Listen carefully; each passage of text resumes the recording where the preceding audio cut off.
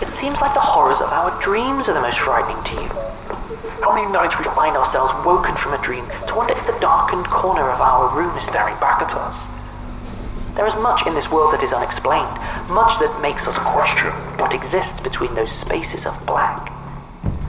The horrors of our dreams are what terrify you the most.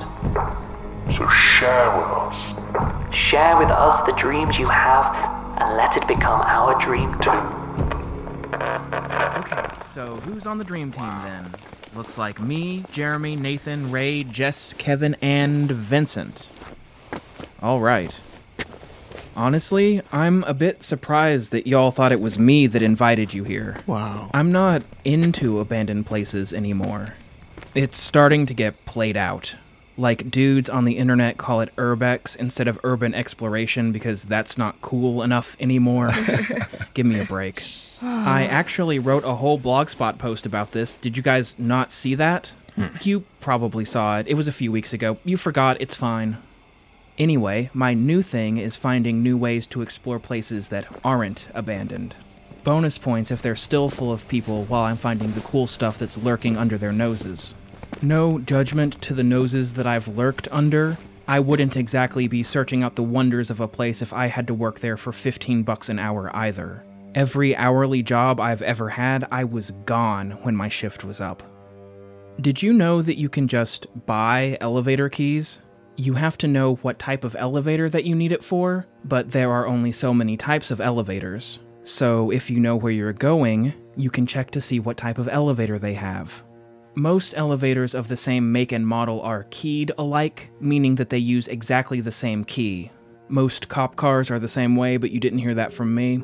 Once you have this key, you can enter an elevator alone, enter the individual service mode, which unpairs the elevator from the group of elevators in the building, stop it on a floor with the doors closed, and wait for everyone to leave.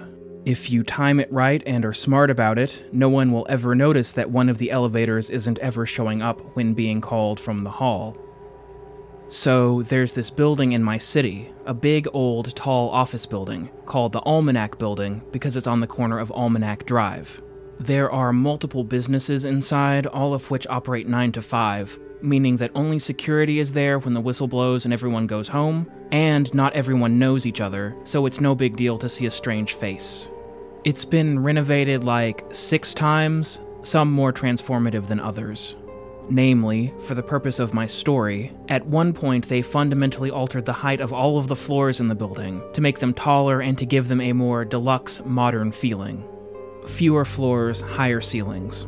In the process, it is rumored that there was an empty space, smaller than a standard floor, that got left behind between floors, and that one could access it through some tricky use of the elevators. This was not simply a key-protected floor. Being between floors, it was not served directly by the elevator anymore.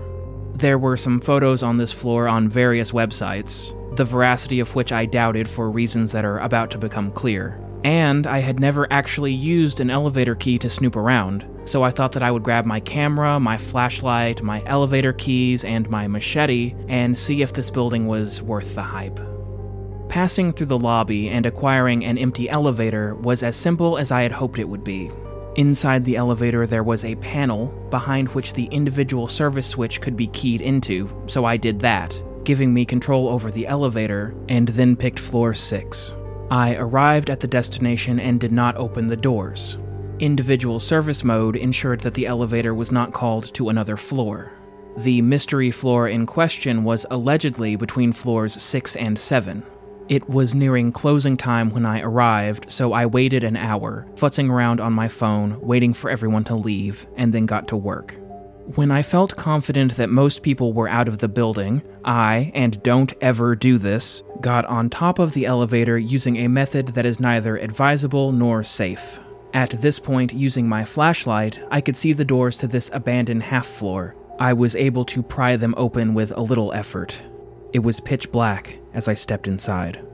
The floor was as wide and long as the rest of the floors in the building, with about a 5.5-foot ceiling. Enough to walk, obviously, but in a frustratingly hunched fashion, or a frustratingly crouched fashion, dealer's choice.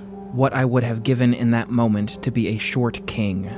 My first experience of the room, before I could even adequately shine my light around, was that it was surprisingly cold. This should not have been the case. The floor was not properly ventilated and it had been a balmy day outside. It wasn't this cold in the rest of the building. I couldn't tell where the cold was coming from. That is, until I started shining my light around. I was in a walk-in meat freezer. It was not only cold, it was actually freezing. Whole pigs were held up on hooks from the short ceiling as far as I could see in every direction. The cold dampened the smell, but the smell of blood and meat was omnipresent. I trudged further into the darkness, finding more rows of slaughtered pigs at every plunge.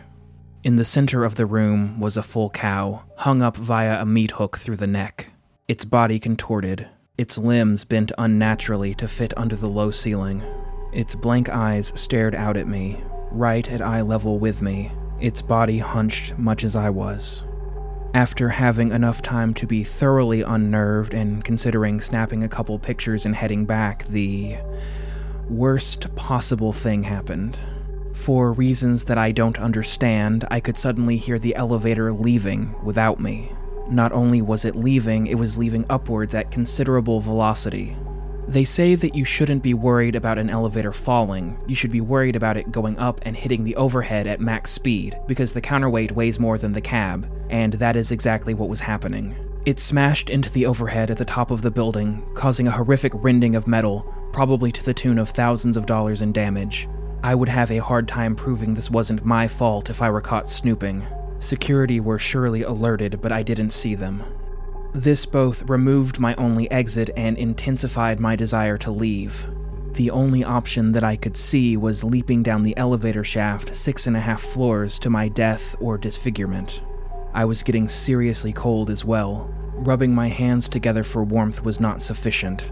I decided to methodically check all edges of the room for exits. I didn't have time to leave the center of the floor before realizing that the pigs directly surrounding the cow appeared to be swaying on their hooks. The air was otherwise still and I hadn't touched them. Worried that I was not alone on the floor, I used my flashlight to survey the area around the pigs. My flashlight was pathetic compared to the size and the darkness of the room. I couldn't see anyone. "Stay back! I have a machete!" I called out. No one answered. I walked in a circle around the cow, checking each of the pigs, stopping each of them from swaying as I made my way, so that I could tell where I had been. I made a full circle around the cow, stopping all of the pigs from swaying, and seeing nothing else of interest in the process. The room was still, once again. I shined my light back over to the cow, into the eyes that had blankly met mine a few minutes prior. My eyes found the cow's eyes again. They were not blank.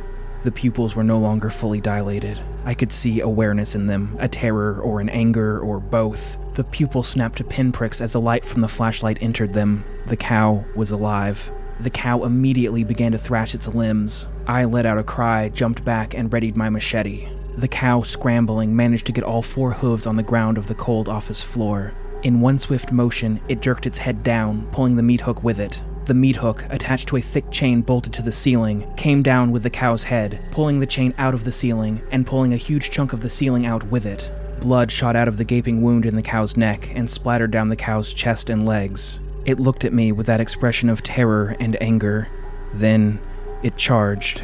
No longer confident in my machete, I ducked behind a pig for protection. The cow rammed into the pig, sending the pig swinging and sending me flying backwards onto my back. I scrambled to my feet, ignoring the pain. The cow charged again, demonstrating a drive that I knew would outlast me. I couldn't make it much longer, only retreating. I darted towards the center of the room where the cow had been, where the chain had ripped a hole in the ceiling. I looked up. I could dimly see into the 7th floor. The chain had made a large enough hole for me to climb through. I leapt up, grabbed the edge of the hole, and pulled myself up onto the 7th floor. I could still hear the cow charging after me. I put distance between myself and the hole and looked back. The cow had reared up on its hind legs and thrust its head into the hole, but its body was too large to fit through. Its eyes were still as frantic as they had been. It wailed at me as I got to my feet and rushed to the stairwell. I ran and did not look behind me. I did not stop running until I was in my car. I drove, and I did not stop driving until I made it home. I went back to the Almanac building the next day. The elevator looked good as new, no signs of a crash. I pretended to have business on the 7th floor. I knew where the hole should have been, and it wasn't there. No one remarked about a mysterious hole leading to a meat freezer, though I don't know if that was because it disappeared or because the people working there weren't paid enough to care about what happened after hours. The whole thing soured my interest in elevators, frankly. And I paid like $200 for that key set on eBay. What a waste. Jesus, that's insane. Did that really happen? How are you still here? Okay. So who's next? Honestly, telling scary stories hasn't really been something I've been interested in for a while. I can see it on your faces. You want to know why.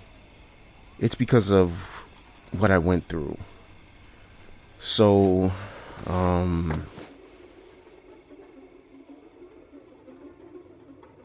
2 years ago, my sister's heart gave out. I rushed to the hospital as soon as I heard, but never got the chance to say goodbye. You know, a lot of people look back on these things and wish they had more time. I was no exception. I loved my sister. She knew that. But I wish I would have said it more. She was all the family I had left. But anyway, my therapist suggested that I do something for her. Something special that could offer closure. There was only one thing I could think of. Years ago, when our mother had passed, we talked about getting away together for a cross-country train ride. You know, see the sights, get away from all the hustle of the world. We never got around to doing it. We buried ourselves in our work, hiding from everyone, even each other. So it was decided I would take that trip and nothing was going to stop me. I bought the tickets, let my job know, and at the end of that week, I was at the train station, ready to board. If you were to ask me if anything seemed weird when I boarded, I would have said no. I mean, I haven't been on many trains, only the local ones that get me across the city. But everything appeared to be normal. I handed my pass to the ticket collector, and he kindly pointed me to my room. The walk through the hall was normal. There was a blue carpet on the floors. The walls on the top had a off-white hue, and a layer of sheet metal was at the bottom. The windows looked like they hadn't been opened in years. Everything about the train seemed dated, but was kept really clean. The smell of fresh pine saw dissipating in the air. It was obvious they had just disinfected. My room was no different. The blue fabric, the windows, the shelf, all dated but kept clean. It was a modest room. The bed took up most of the space on the right side, and to my left was a small sink, and next to that a shelf. Sitting down on the bed, I couldn't believe I was finally taking that long-awaited trip. At that moment, I felt my sister there with me, happy for me. The call came over the intercom announcing final boarding. A little later, the train departed, and our journey was underway.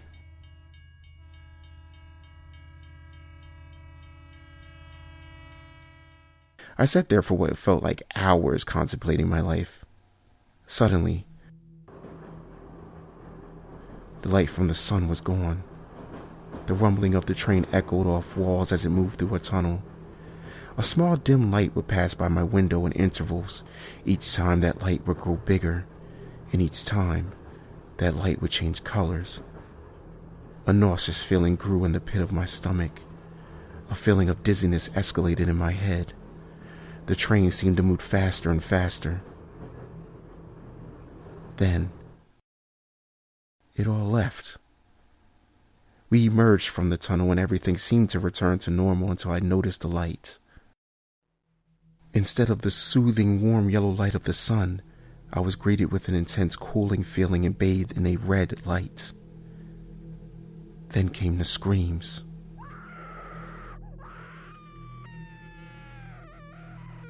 The screams. Oh God, they were horrifying. Filled with so much pain, they froze my blood and goosebumps rose across my skin. I thought maybe terrorist or some crazed passenger, but I didn't hear any yelling other than the screams. Eventually, the screams die out and I muster enough courage to look. I opened the door to my cabin and what I saw shocked me. The once immaculate blue carpet and walls were now coated with blood. There was a body laying motionless right in front of my door. Quickly, I closed it. Shocked and scared, I tried to calm my breathing. After a few minutes, I gained my composure and decided the best move would be to make my way to the conductor. I couldn't stay in the room. Eventually, whatever was out there would come back and realize the room was missed. I tried to hear any footsteps in the area, but hear only the sound of my heart pounding. I take a deep breath in and out, calming myself, then step out of the room into the hall.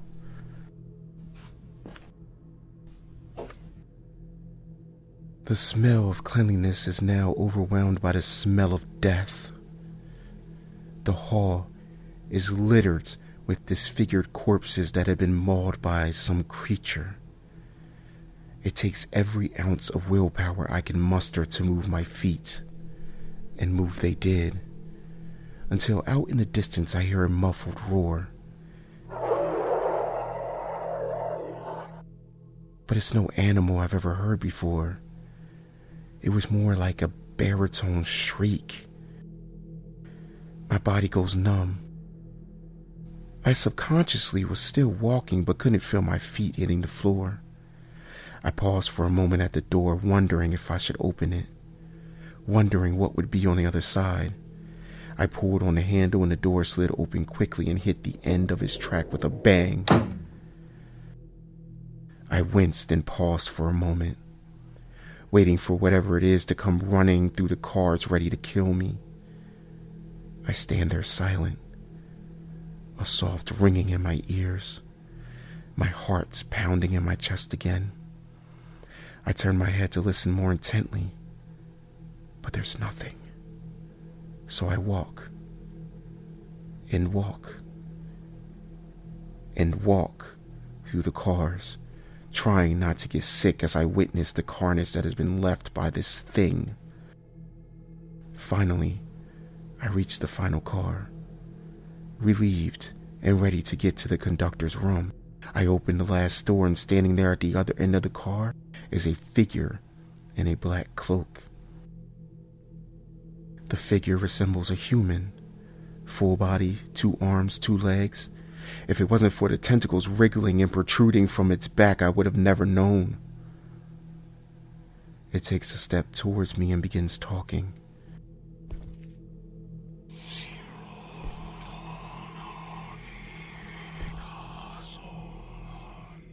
I don't recognize the language, but the energy of hostile intent is the same across language barriers. I turned and ran through the car, trying not to slip on the pools of blood, but I couldn't get away fast enough. Something grabbed me, knocking me off my feet. I looked back to see one of the tentacles has more than doubled in length and grabbed me from the other car. The appendage tightens its grip on my ankle. The spikes dig into my skin. I can feel the blood slowing in my foot. The thing continues to walk towards me, still speaking. Just as the creature is within feet of me, I hear a familiar sound.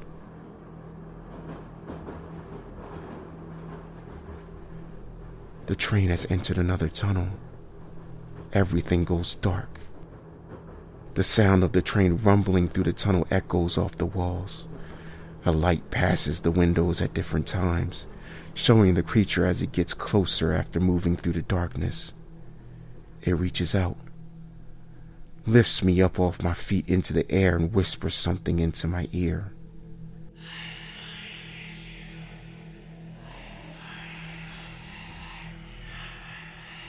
At that moment, the train emerges from the tunnel.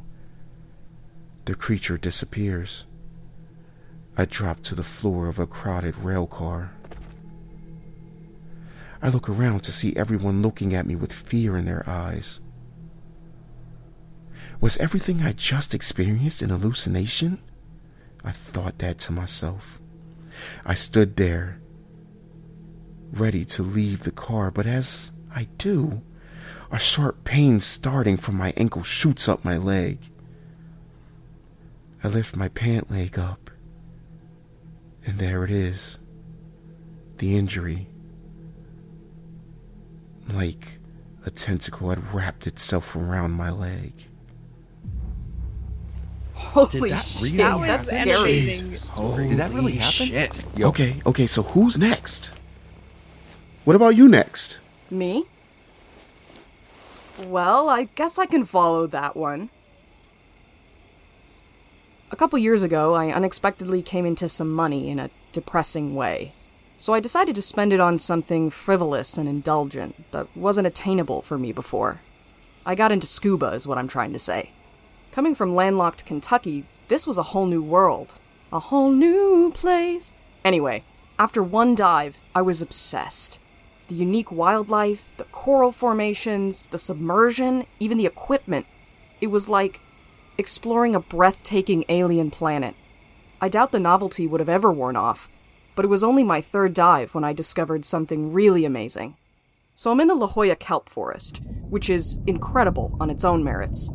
As much as I want to stay in the moment on my dive, I'm already wearing out my new waterproof camera, snapping the sharks and rays and the 100-foot kelp twisting and swaying like oceanic entrails. I'm leveling the viewfinder at this beautiful moray eel ribboning among the kelp when the window goes dark. I shake the camera, like that's gonna do anything, before I realize it's a shadow moving through the water. I look up, expecting to see a sea lion or maybe a whale who's lost, but there's nothing there. Nothing casting this 15-foot shadow that's darkening the stalks like a reverse spotlight. It's not fast, but it's definitely moving away from me, so I snap a photo while I have the chance, even though I know it won't turn out. By the time I get the attention of my dive buddy, Carmen, the shadow's almost out of sight. I point at it like I've just discovered the lost Santa Maria, but it's too late. Carmen says later it was probably just a ray, and I resolve to get a more experienced buddy next time. It takes several next times, and I burn through a considerable chunk of my funds just in La Jolla, but I find it again at the sea caves. I've gotten better at navigating currents, and I can almost keep pace with it, but I'm using too much oxygen and tiring myself out. So I find a rough rock to hold on to, make sure my new buddy, Max, is still in sight, regulate my breathing, and wait. After a few minutes, the shadow starts drifting toward me. It seems slower than when I was chasing it, but maybe I'm just getting impatient. As it gets closer, I can make out more of the texture. It doesn't look like shadows underwater normally do. You know, rippling with wave-refracted light. This one seems more solid. It doesn't change when it slides over rocks or sand or seaweed. It's moving so slowly now, and I almost can't bring myself to stay still. The dark pool finally halts a few feet from me. Its edges are strangely crisp, not shifting with the movement of the ocean. I peer up through the water, confirming what I saw before. Clear blue all the way to the surface, shot through with ribbons of sunlight that end abruptly in the dark outline. Inside the shadow's perimeter, about 10 feet across this time, are several fish. Closest to me is a large black sea bass, seemingly frozen in place. Its gills are still working, fins waving just enough to keep it upright, but it's not going anywhere, like it's stuck on a pin. The bass doesn't seem to see me, its glassy eyes swirling lazily in the socket. I start to take out my camera but think better of it. Instead, I use my rocky handhold to carefully draw myself forward, an inch at a time, until I'm close enough to reach the shadow. With a jerk, the bass's eye fixes on me, and its gills start flapping wildly, its whole body shuddering. Can a fish hyperventilate? It's still not really moving, just twitching in place in a way that somehow reminds me of my own panic attacks. And I'm just as transfixed, staring back into the mirror-like orb until the thrashing stops, and the fish is truly still. It doesn't appear to be dead, at least not yet, but it's not breathing. I hesitate for a second, and then think, yeah, I'm gonna touch it. What, after all, is the worst that could happen? That's not something you should say to yourself while scuba diving, but keep in mind that I'm still an amateur. Before I can start utilizing the scientific method, however, Max is flagging me down. He has an equipment malfunction and needs to surface. I flail my arms, gesturing to the bass in the shadow like some sort of deranged aquatic Vanna White, but it turns out there's no hand signal for this situation. Max is already on his way up, and I reluctantly follow, cursing the buddy system and the fact that I'll never afford enough dives and experience to go solo. As I ascend, the shadow drifts away in another direction, and the space it leaves behind is empty. I try to stop myself from wishing Max would get the bends. The shadow eludes me for the next several dives. I'm so fixated on this stupid black spot that I can't even appreciate the experience that was so life-changing for me when I started. Eventually, I get tired of the explainable phenomena in the sea caves and move on to La Jolla Canyon. I hear the night dives there are amazing, but I worry I won't be able to see the shadow in the dark. And it's there. Oh yes, it's there, drifting over the steps like a grim and unnatural cloud. It maintains its perfect round shape as it descends the ledges, unaffected by the severe slopes. Its failure to behave like any earthly shadow doesn't surprise me anymore, and I follow it into darker, colder depths. Max is ogling a fat halibut, and he doesn't notice me slipping below his line of sight. The dark circle speeds up, takes an abrupt left, and I kick my fins hard. I haven't seen it move like this before, and I'm determined not to lose it, even as I get farther from my dive buddy and any semblance of safety. I'm swimming as fast as I can, really pushing myself, looking straight ahead as I cross the last ledge. The world seems to fall away beneath me, the ocean opening up and dropping into sightless depths. It feels like I've been untethered on a spacewalk, and suddenly all of the cosmos is opened wide to swallow me. A wave of vertigo crashes over me, and I close my eyes. Becoming panicked or disoriented on a dive can be deadly, and I take a moment to still my emotions. When I open my eyes, everything is dark, infinitely dark, and I know instantly what's happened. The shadow has moved over me. The first thing I notice is the cold. It shouldn't be this cold in SoCal, but the chill has snuck into my wetsuit and set me shivering. I try to keep my breathing even, but each lungful is harder to take than the last. There's nothing around me, absolutely nothing, like I'm drowning in the pitch-black pupil of some unfathomable sea monster's eye. If I could just make a 180 and start swimming, I think I'd eventually reach the shore. But I'm not convinced I know which way is up anymore. God, why is it so hard to breathe? The pressure... I try to check my wrist, but either my dive computer's light isn't working or the shadow has smothered it. Dead space. Dead space all around me, dead space in my airways, and all the safety videos I had to watch told me exactly how this ends. Blood pounds in my temples. My limbs thrash out of my control. Every labored breath is full of needles, more CO2 than air, and my mask presses hard into my cheekbones. The shadow is crushing me. The burn of oxygen deprivation seeps through my veins, and through the fog of my mind, I meet the glossy, listing eye of a fish that doesn't know it's dead. Completely drained, I hang limp in the water. The blackness all around seeps into me, covering everything, hushing my thoughts. I'm too weak to take another futile breath. I let go.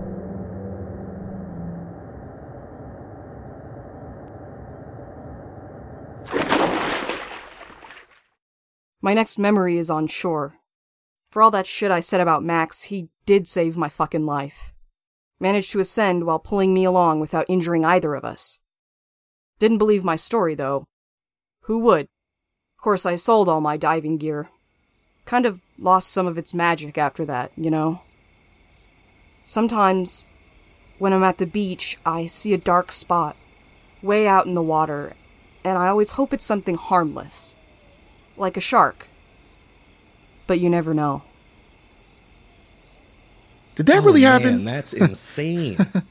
I am adequately spooked. Yo, how are you still here? Okay, so who's next? Well, I guess I can follow that one. Allow me to walk you through a dream I once had.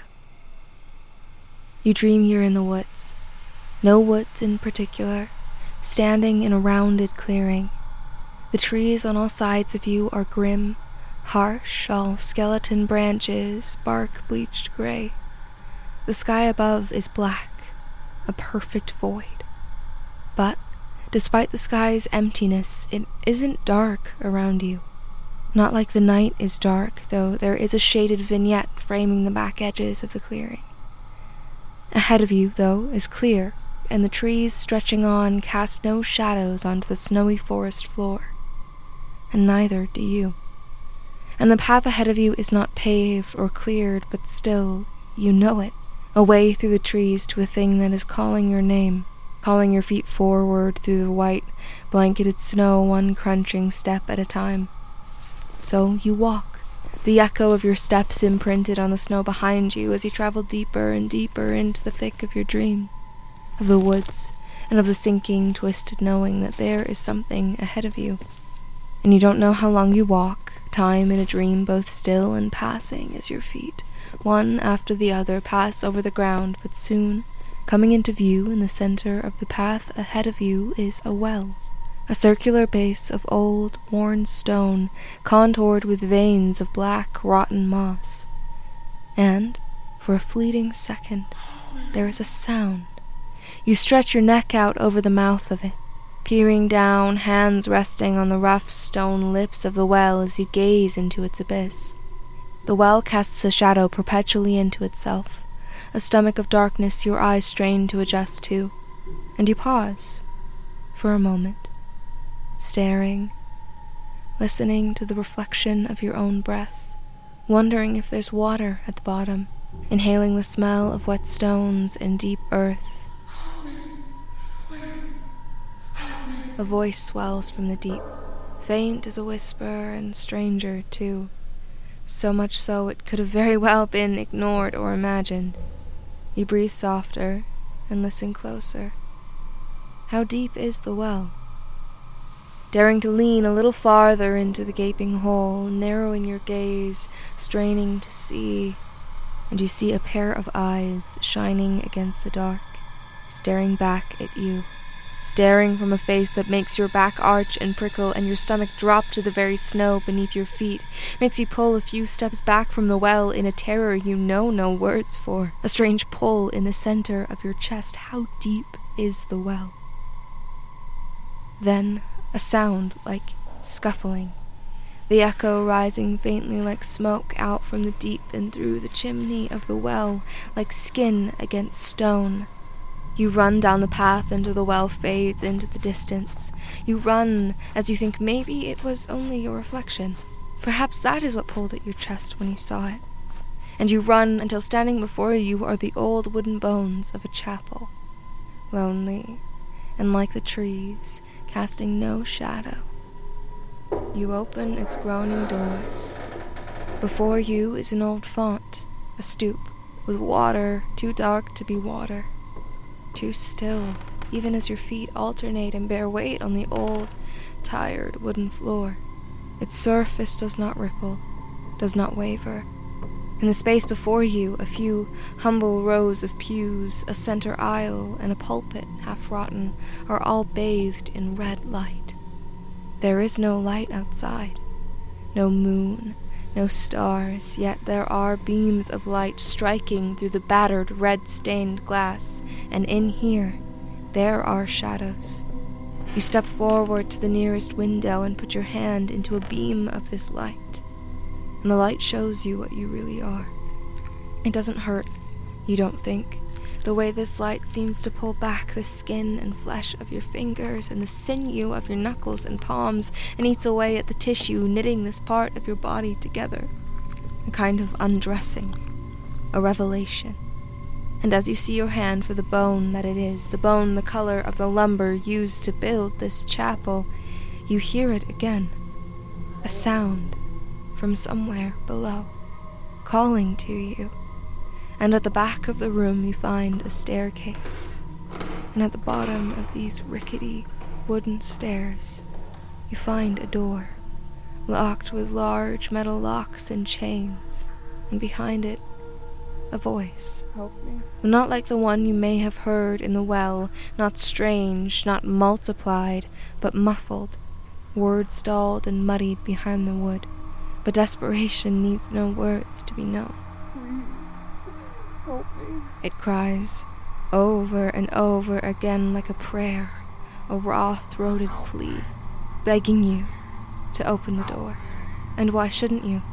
In spite of the way the back of your neck prickles, the way those eyes, that face at the bottom of the well flash against your memory, why shouldn't you open the door? It is only a dream, right? Your dream. And the pleas will not stop. The locks and chains are easily released. Rust-eaten and weather-worn, they pull free from the door with a few good yanks. All the while the voice calls for you. In response, you reach out your hand and open the door. And then the voice calls louder, different, changed, layered, and wretched, and so very like the voice at the bottom of the well that froze your spirit and caught your breath halfway up your throat, the one with that face. But it's too late. You've already opened it. Breath-held hand, trembling, and then a sudden, gaping silence in the dark. You have opened the door into an unlit room, cavernous, shadows so heavy you cannot see the walls off which your footsteps bounce. The voice has disappeared, and across this room is a figure, walking towards you, matching your steps on the dark earth as you approach the center. This figure is wearing your clothes, wearing your face, staring back at you, a pair of eyes shining in the dark. A reflection in some transcendent mirror that seems to hang in the air, shadowed floor to shadowed ceiling, a great wall of shimmering something.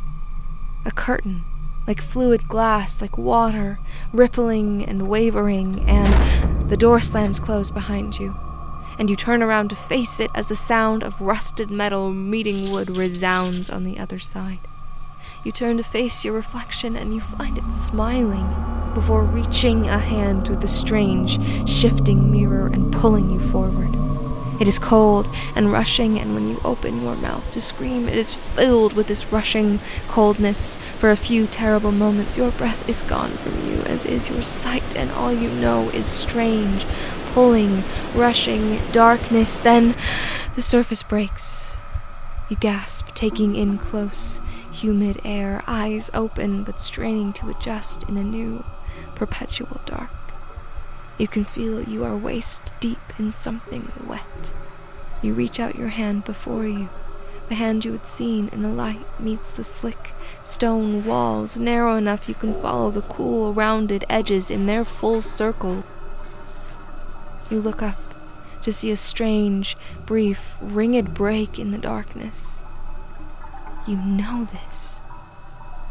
It is your dream. You know this is how far down the well goes. You call, your voice odd, a swirling, mocking echo resounding against the round, dank tomb. A moment of unbearable silence follows. Then, above you, a scuffed echo and a face peering down into the depths. You stare back. A pull in your chest. And you awake. But sometimes, at night, when you close your eyes, you are still at the bottom of the well. Holy shit, that's Yo, Great story. Jesus. Okay, so who's next? Kevin, you want to go? I'm going to talk about a deathly fear of dreams. And, well, nightmares don't even cover it. I've been plagued with a bit of what we might call sleeping sickness for much of my life. As a kid, I hated going to bed due to parasomnias, primarily sleep paralysis. At the age of 3, I said, I will not be put to bed and tossed to the wolves of sleep paralysis, Papa. No, I just bawled and cried, anticipating the utter terror that was certainly in store for me. And I know dreams are not scary because no one gets hurt, but this tale is about much more than just dreams. You see, I have narcolepsy, so as an adult, dreams are never far from reach. In fact, I'm like the Ferrari of dreaming. I hit REM sleep in 0 to 60 seconds, leaving most of you in the dust Sandman resorts to when he's out of sand. That's why I brought the backpack, if you must know, to carry my chimes. Not because I have dream sand. You thought I had dream sand? Wow. Neurologically, yes, but no. Come to think of it, it might have something to do with why I chose to make an audio drama about a radio host who uses futuristic technology to live stream his nightmares for ratings. But I'll leave that analysis to the experts. Anywho, there I am, lying in bed, let's call it 3.5 years old so I don't sound like a wuss. I hounded my parents into reading to me to ward off the horrors, but that only worked for so long. I'm staring at the ceiling in the dark, as you do, when the most gut-wrenching, horrid thing drifts right out of the wall above me. The school bus. Not any school bus, this is the school bus that takes me away from the warmth of my family and the comfort of being a carefree loiterer for the rest of my life. Also, you usually only see the underside of a school bus after it's run over you. I've lost literally everyone. What else did I bring? A plain granola bar from 2003. The sleep paralysis part of being a frozen observer of my own impending demise was for me the most tormenting at this point. My infantile dreaming mind could not come up with anything more creative than just a dream of laying paralyzed in my bed. You could say my young brain was a veritable H.P. Lovecraft of the banal, since the brilliant part about dreaming that you are frozen stiff in your bed is it sure as hell feels like you are not actually dreaming, but rather being punished by specters and monsters of the infinite dark. Next was a giant octopus. I honed in on its swift brute strength and ability to out-wrestle a 4-year-old underwater, and then crack open the child's skull using that beak thingy or the nearest rock. Yet again, your little man survived unscathed. You're thinking what I was thinking. These terrors are 0 for 2. Maybe anything that floats out of the wall without leaving an ectoplasmic slime stain like a phantom in Ghostbusters ain't really a problem. Still, it was nerve-wracking to be locked to the bed and powerless. Then the head appeared. I minded my business. I cataloged the various shapes and forms around the bedroom. That's the window. What's that shadow? That's from the tree. There's the woven carpet, the bin with the pieces of a hand-me-down erector set, which whoever named that, I hope they got therapy. And then there's the desk. All good. Except, what's that on the desk? How did I not notice the head poking up from it like an imp, staring at me in the dark, anticipating how it would prey upon me the moment I closed my eyes? Yes, I could tell it had committed to winning a staring contest to the death. I hadn't fully adjusted to night vision and I couldn't make out its eyes. Great. There's a head coming out of my desk.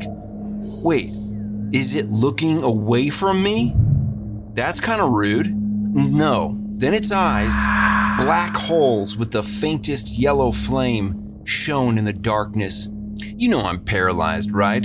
All I've got is time, friend. And you are the owl lamp my brother made in shop class. Bugger. Let's see, looks like I'm the king of dreams now, 'cause that's everything. By the way, did y'all see that episode of Sandman, the Netflix TV series or what have you, where the muse calls him Juan Noodles? Is Dream the Endless's real name Juan Noodles? I imagine he's like, it's actually spelled Noodles. Yeah. No, that'd be silly. It's with a T. Y'all missed that scene? I'm pretty sure someone called him Juan Noodles. Okay, I'll find it. And then we can, circle back to it. Anyway, I was wrong, for I had not yet encountered he who devours the little ones. The Eliminator. The one who wishes only to transform us into gold. The middle-aged bald man in that goth nightgown-looking get-up friars wear. Is that a thing? Friar wear? Probably right next to monk wear. It's Gargamel, nemesis of the Smurfs. I spot him lounging along the entire length of my bookshelf in the dark one night. I can't see his eyes, but he's watching. Sick, twisted, sociopathic, pedo. Not gonna say anything? Is that even you, Gargamel?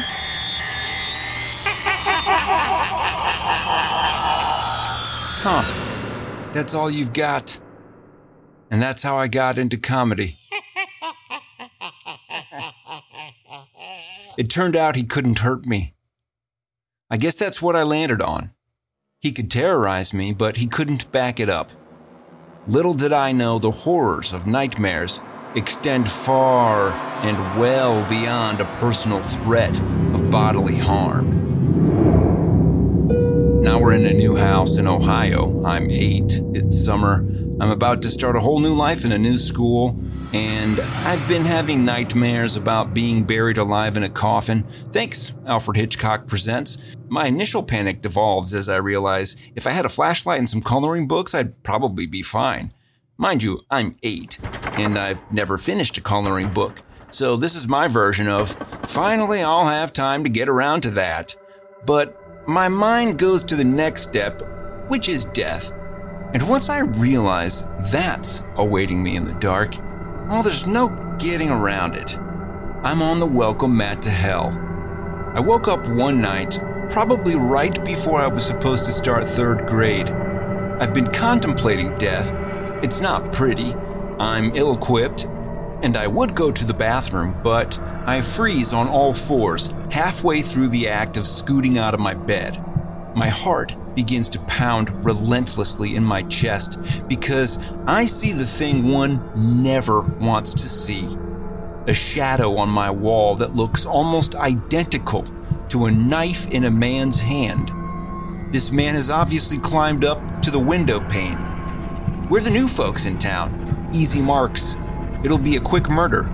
Force your way in through the kids' room, then get the parents. And here's my logic.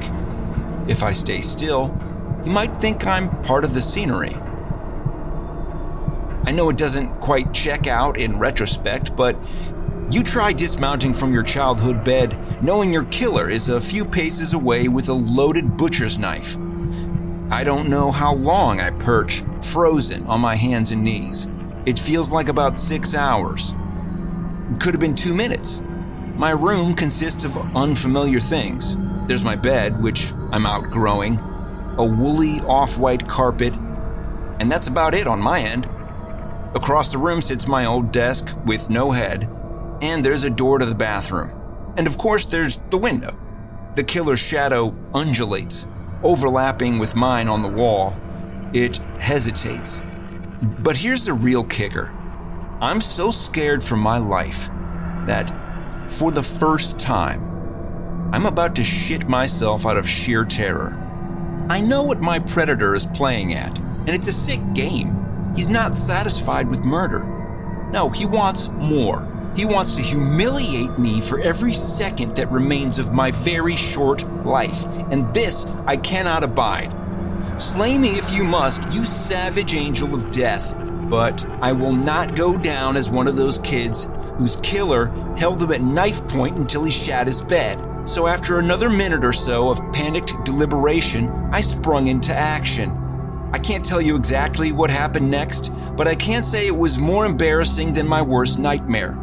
True, I showed the courage needed to avoid shitting the bed, but somehow I succeeded at shitting the rug. And folks, when it's a white rug, there's no bouncing back from that. You just have to move your bed over that spot. I do recall screaming a blood-curdling howl at the time to alert my parents that the killer was upon me and they should save themselves. However, my plan failed. They came running, and I did not have the wherewithal to explain what had led to this traumatic series of events. Victims rarely do. As I reflect on the situation now, I realize it could have gone another way. I could have died in my bed. So, I'm grateful to be alive. And shout out to the cleanup crew that night. Great story. Okay, so who's next? I got a story that'll work.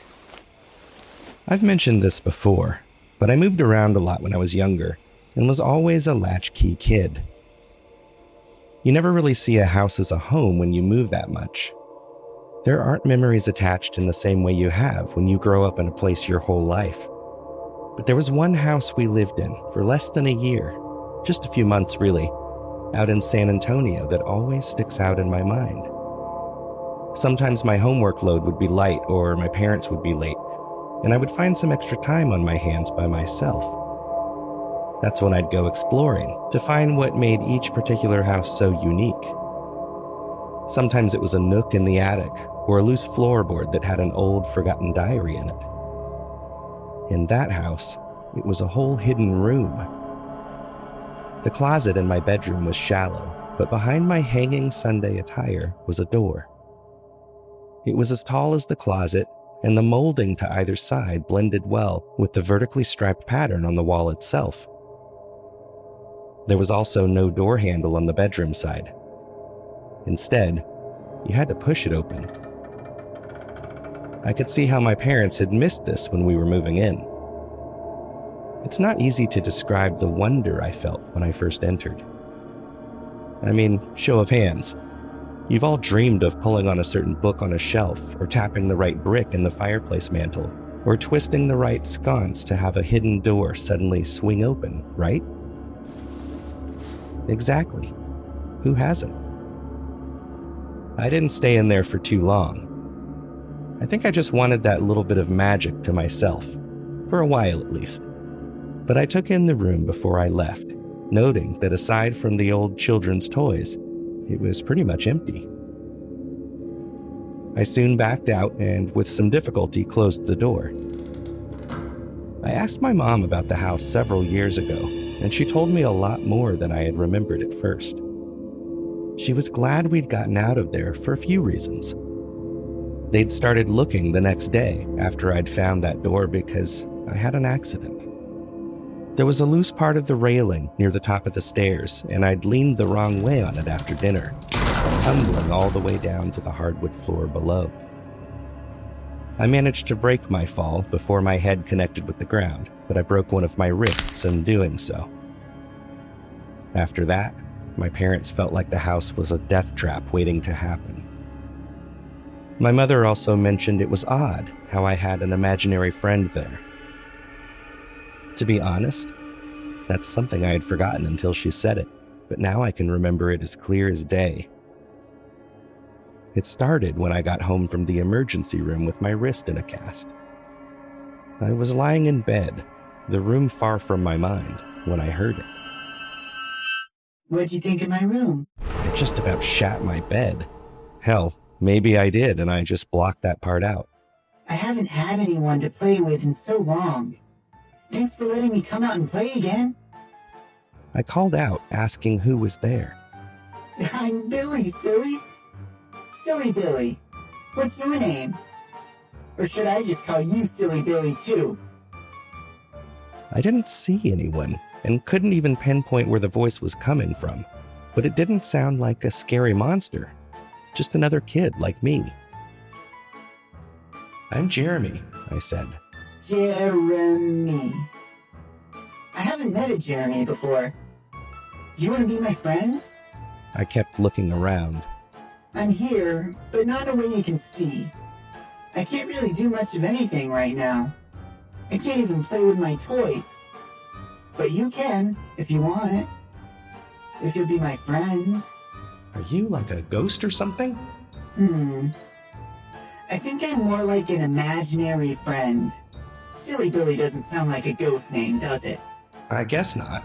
So is that a yes? Yes? Will you be my friend? Sure. I'll be your friend, Silly Billy. Okay. Get some good sleep tonight. We can play tomorrow. I eventually fell asleep.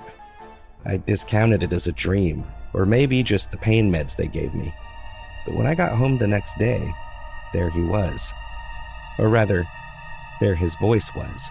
I'm so glad you're home, Jeremy. Are you ready to play? At his direction, I did end up playing. I played all over, both inside and outside the house, imagining all sorts of scenarios with the aid of my new friend, Silly Billy. I had some difficulty doing it all one-handed, but he got particularly excited when I started playing with his toys when he asked me to.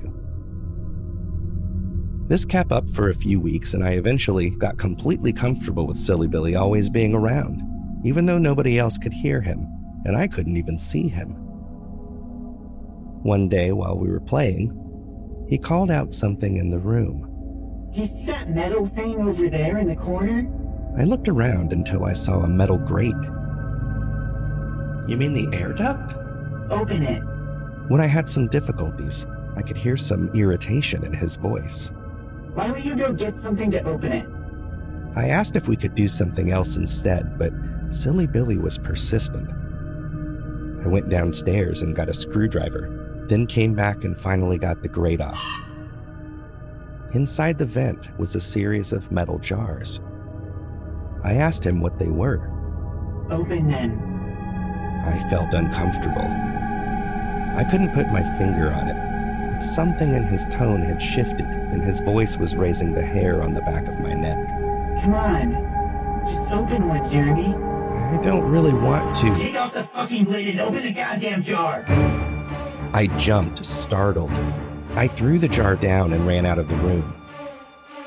My dad walked in the door less than a minute later, and I didn't hear Silly Billy for a few days after that. I thought it might be over.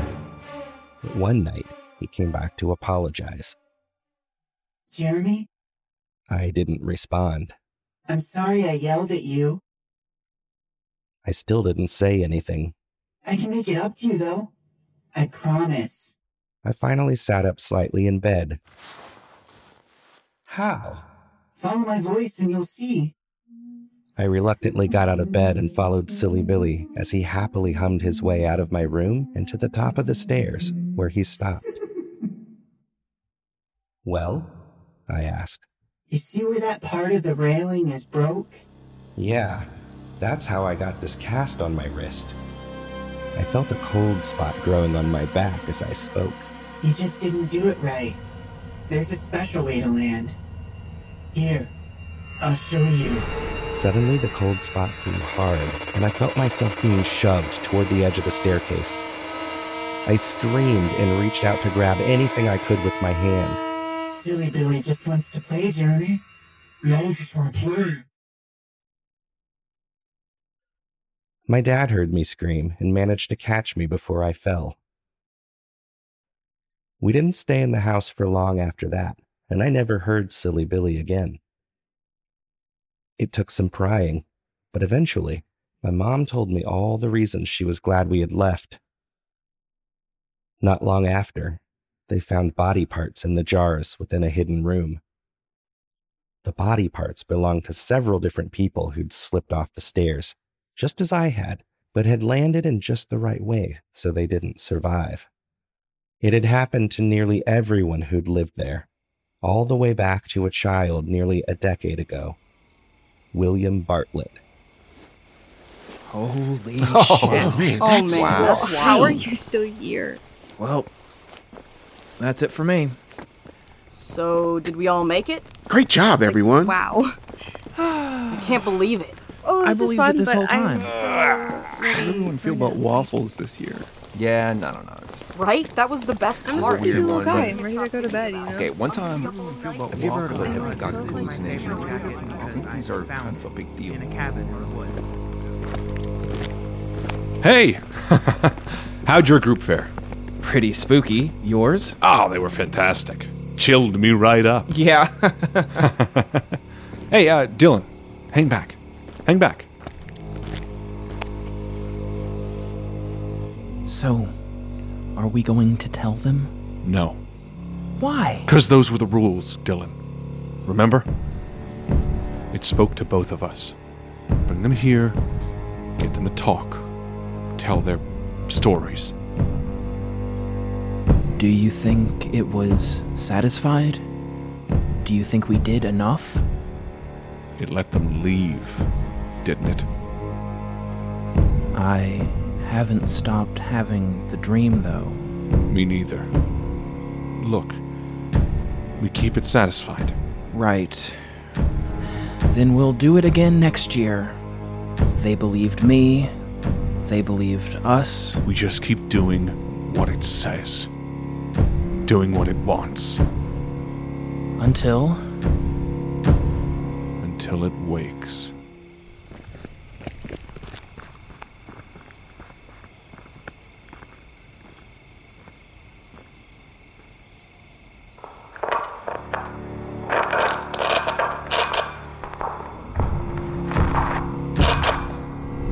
Nine to Midnight was a collaborated effort for Halloween 2022 between Malevolent, Woebegone, The Storage Papers, The Night Post, Nowhere on Air, Hellgate City, Out of the Ashes, Parkdale Haunt, The Town Whispers, Wake of Corrosion, The Cellar Letters, and The Dead Letter Office of Somewhere, Ohio.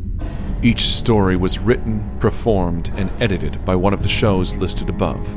Check the notes for information and links you can follow to listen to each show. 9 to Midnight was written by Harlan Guthrie and featured Dylan Griggs, Jeremy Enfinger, Nathan Lunsford, Ray Lundberg, Jess Syret, Kevin Barry, Vincent C. Davis, Alex Nersall, Emily Kellogg, Cole Weavers, Sean Pellington, Jamie Petronis, Rat Grimes, Harlan Guthrie, and Alexander Newell. 9 to Midnight was produced, directed, and edited by Harlan Guthrie. 9 to Midnight original theme composed and recorded by Harlan Guthrie. Special thanks to Alex Newell and Rusty Quill. See you next year.